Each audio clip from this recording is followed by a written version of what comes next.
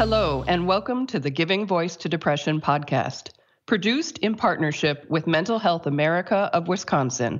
We're your co-hosts, Bridget and Terry. Each week, through intimate, candid conversations with guests, we explore different perspectives on and experiences of depression. We keep it real because the illness is real. We keep it hopeful because there truly is hope, in spite of what depression tells you.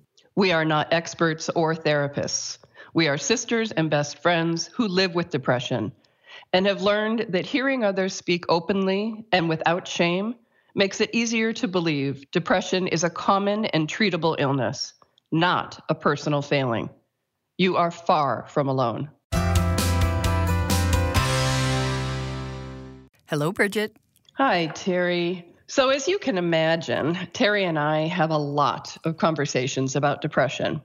And we're always enlivened when someone who doesn't have it asks us questions. Admittedly, they're often things like, doesn't everyone get sad? Or have you tried yoga or running?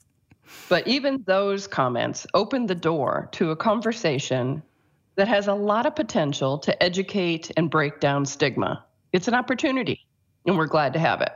Absolutely. And I recently had an opportunity to have a conversation that really stood out. Unlike what we call the usual questions, this man, Elliot, was reflecting on a past relationship, really trying to learn what he now realizes he didn't know or understand about depression when married to a woman who had it. And that intrigued us. And he was so honest, too. I mean, the way that he kind of revealed to us the questions and the concerns that were, battling it out in his head, I thought he was incredibly authentic and vulnerable with us. I loved his questions. And we asked him if he would be willing to let us record his questions and then play them back for a professional and get some answers, because odds are pretty good that he's not the only person that has the same concerns. Mm-hmm. So here is Elliot from his phone, which he admits everyone says he needs to replace, vulnerably asking the questions he wishes he'd known to ask years ago about understanding a partner with depression and how to be a partner when things get dark. In the early years, she did not have depression, or at least no signs of it. But as time wore on, the depression became evident. And she didn't know what was wrong, and neither did I. But we knew something wasn't right until she was diagnosed with depression. We didn't really realize there was a cause. So the first question I had at the time, what would be the early signs that a loved one should, not to diagnose, but to be aware of, so that you have a heads up that this may be a sign of something that you need to really be empathetic with and really in tune with your partner with, to try to manage it as best as can.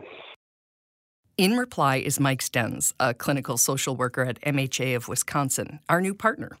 Answering your questions just got a lot easier with experienced therapists down the hall.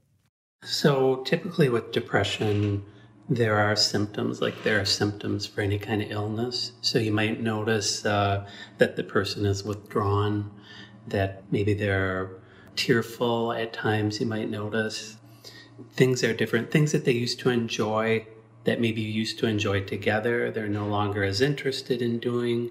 Maybe they're isolating a little bit more, not wanting to go out, staying in the room, bedroom or whatever, watching more TV, sleeping more, restless sleep. The next Q&A are framed from the male perspective, but the experience, uncertainty, and frustrations are hardly limited to that. And personally, for me, I am okay, this is a problem, let's find a solution and let's fix it kind of guy. I don't know if most men are that way. I suspect that a lot of men are that way. For me, that's what I wanted to do. I wanted to say, okay, what do we have to do? Do I have to be a better income earner? Do I have to be a better lover? Do I have to pay more attention? Do I have to not be gone as much? Whatever it is, let's do it. Because I really hate the idea of you having to live with this depression and in fact, that maybe I'm the cause of it. Well, it's very challenging to take on something that you can't fix.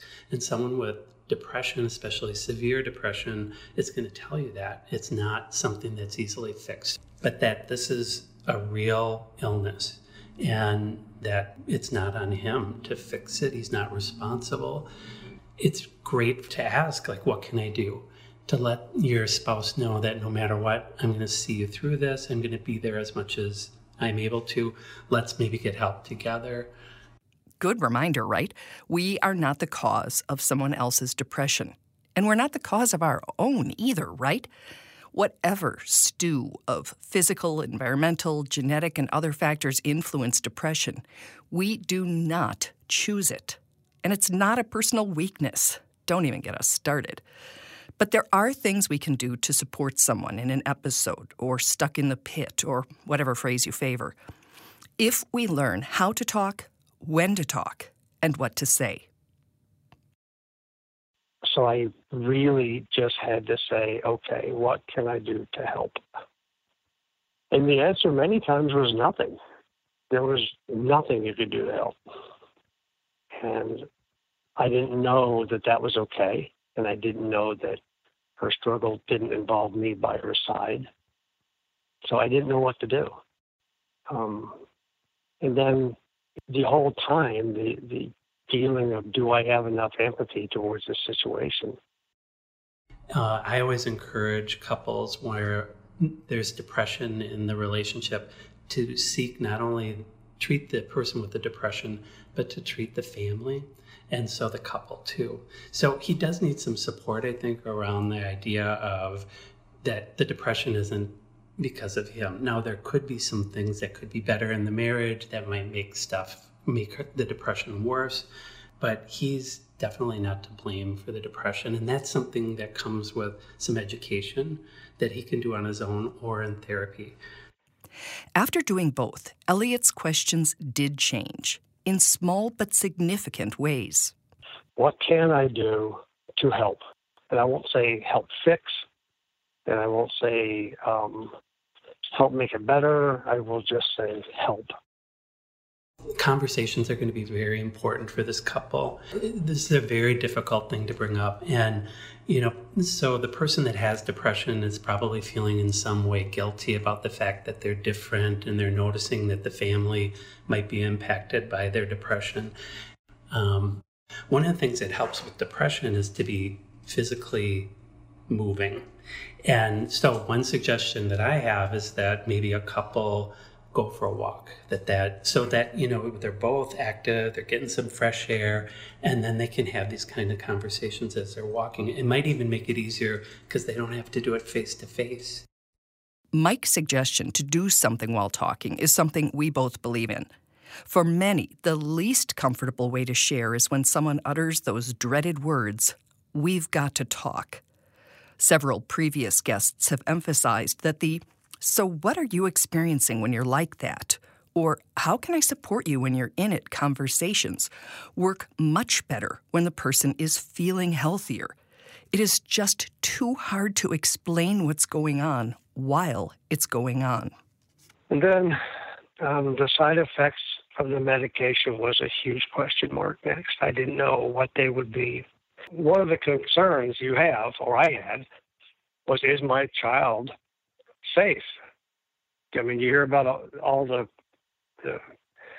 things that could possibly happen, but you just want to make sure that the members of the family in the house are safe. You don't know. And it may be an uneducated, stupid mindset in retrospect, or in the eyes of anybody who knows, but I guarantee that it is a question that the loved one of a depressed patient has in their mind. Again, clinical social worker Mike Stenz responds. His concern to him is very legitimate. So medications definitely can have side effects, and it is a process for people to find out what's going to work best for them. I have not heard of any side effects that involve danger to children specifically. So when people are successful in a family system or in a couple, when they're successful at treating depression, it involves the entire family as much as possible. And I would encourage this man or anybody who's married to somebody who has depression to be part of the whole process. So you can talk to the doctor. I've worked with a lot of psychiatrists. I've never known one that will not respond to the spouse or invite them in. So these are all really great questions for a psychiatrist. And so as a team, you go in and you say, these are our concerns, and let the doctor explain what's going on so that he can feel reassured and feel safe that his children are okay. Yeah, and then I think the last thing that I was concerned about is what's our long-term prognosis of being together with this disease. Did my life just take a change that is so incredibly different from what my life was that I don't really want to look forward to this situation, or should I just embrace it, and are we going to be okay long term? Is this relationship going to be good and just have the normal struggles that everybody else has? Mm-hmm. Yeah, it's interesting to hear it from outside because, you know, my defensive nature says like, well, what about her? You know, she's the one living, you know, she's the one experiencing it, but it is not just us. It's everybody around us who is affected by the change in our behavior and our thoughts and our ability to experience joy and our ability to share joy. So I understand and appreciate that question, even though originally my impulse was sort of like, yeah, but yes, I understand what you're saying. Yeah. Well, sure. And I would expect that. I mean, if I was in that situation, I would expect the same kind of defensive posture. I would be in it. But when you're on the other side, you think, holy crap. You know, my loved one who I used to like bounce around with and have fun with and enjoy life with and raise family with and everything was great, now has something that I don't know what the ramifications are. I don't know what this means to me long term. Are we all of a sudden not going to have any more fun? Are we all of a sudden having to modify everything about our life? Do I want to stay in this relationship? So I start looking for a girlfriend now because she's going to go off the deep end one day and leave me behind. And, you know, what do I do? And I know these are hard thoughts and cold, but I had them. I had those thoughts, and I didn't know how to handle them. I mean, those questions weighed on me and weighed on me and weighed on me. It sounds like that's some kind of either or thinking. It's black or white. So he's talking about his life as if it's either going to be like it always was, or everything's got to be modified and different. And maybe this is just part of that early stage of learning that depression has become part of the relationship. I think over time that will all go away and you'll see all the things you used to see. There'll have to be some adjustments. Again, like we said, with any kind of illness, we just got to take it on in a different way and we have to make some changes. But they shouldn't impact the relationship so significantly. Now it could, but I don't think as much as he might be talking about. Yeah. So those were Elliot's questions, but while we still had a therapist and a mic, we asked one more. We asked if there's anything else, if he was talking to a room full of couples and one partner had depression and one didn't, that he would say to those without it, you really need to understand this. First, that the family is involved as much as possible. That includes the children too. Younger children, not so much. But if you have adolescent kids, they need to be part of it at some point. They need to understand that mom's behavior is, if it's the mom or the dad, that their parents' behavior is because of this. It's not them, because kids will take it on in the same way. It's at me, I'm not a good student, I didn't. So it's important for the family to be involved, to learn as much as they can about depression. The other thing is just to have some hopefulness about it, that it is treatable. And again, I don't know the exact number.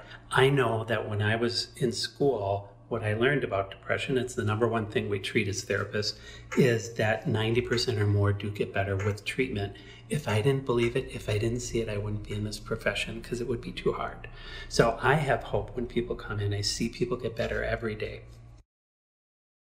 I so appreciate that Elliot just flat out said, I didn't know what to do, because that's the crux of the reality of it, is that the person with depression doesn't know what to do to make it go away. And the partner doesn't know what to do to make it go away. Mm-hmm. It's just smack dab there. Mm-hmm. It is just smack dab there, and it is a difficult thing to understand from the inside, and I'm certain it's a difficult thing, as you say, to understand from the outside. So we appreciate any opportunity to pull back the curtain and at least start those discussions. Absolutely. Thank you, Elliot, for putting words to your reality. Mm-hmm.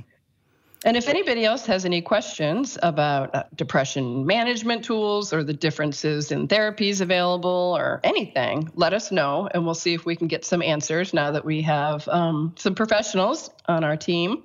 And like Elliot said, the things that weigh on him are no doubt similar to thoughts and worries other people were having, and the same is true for anybody listening.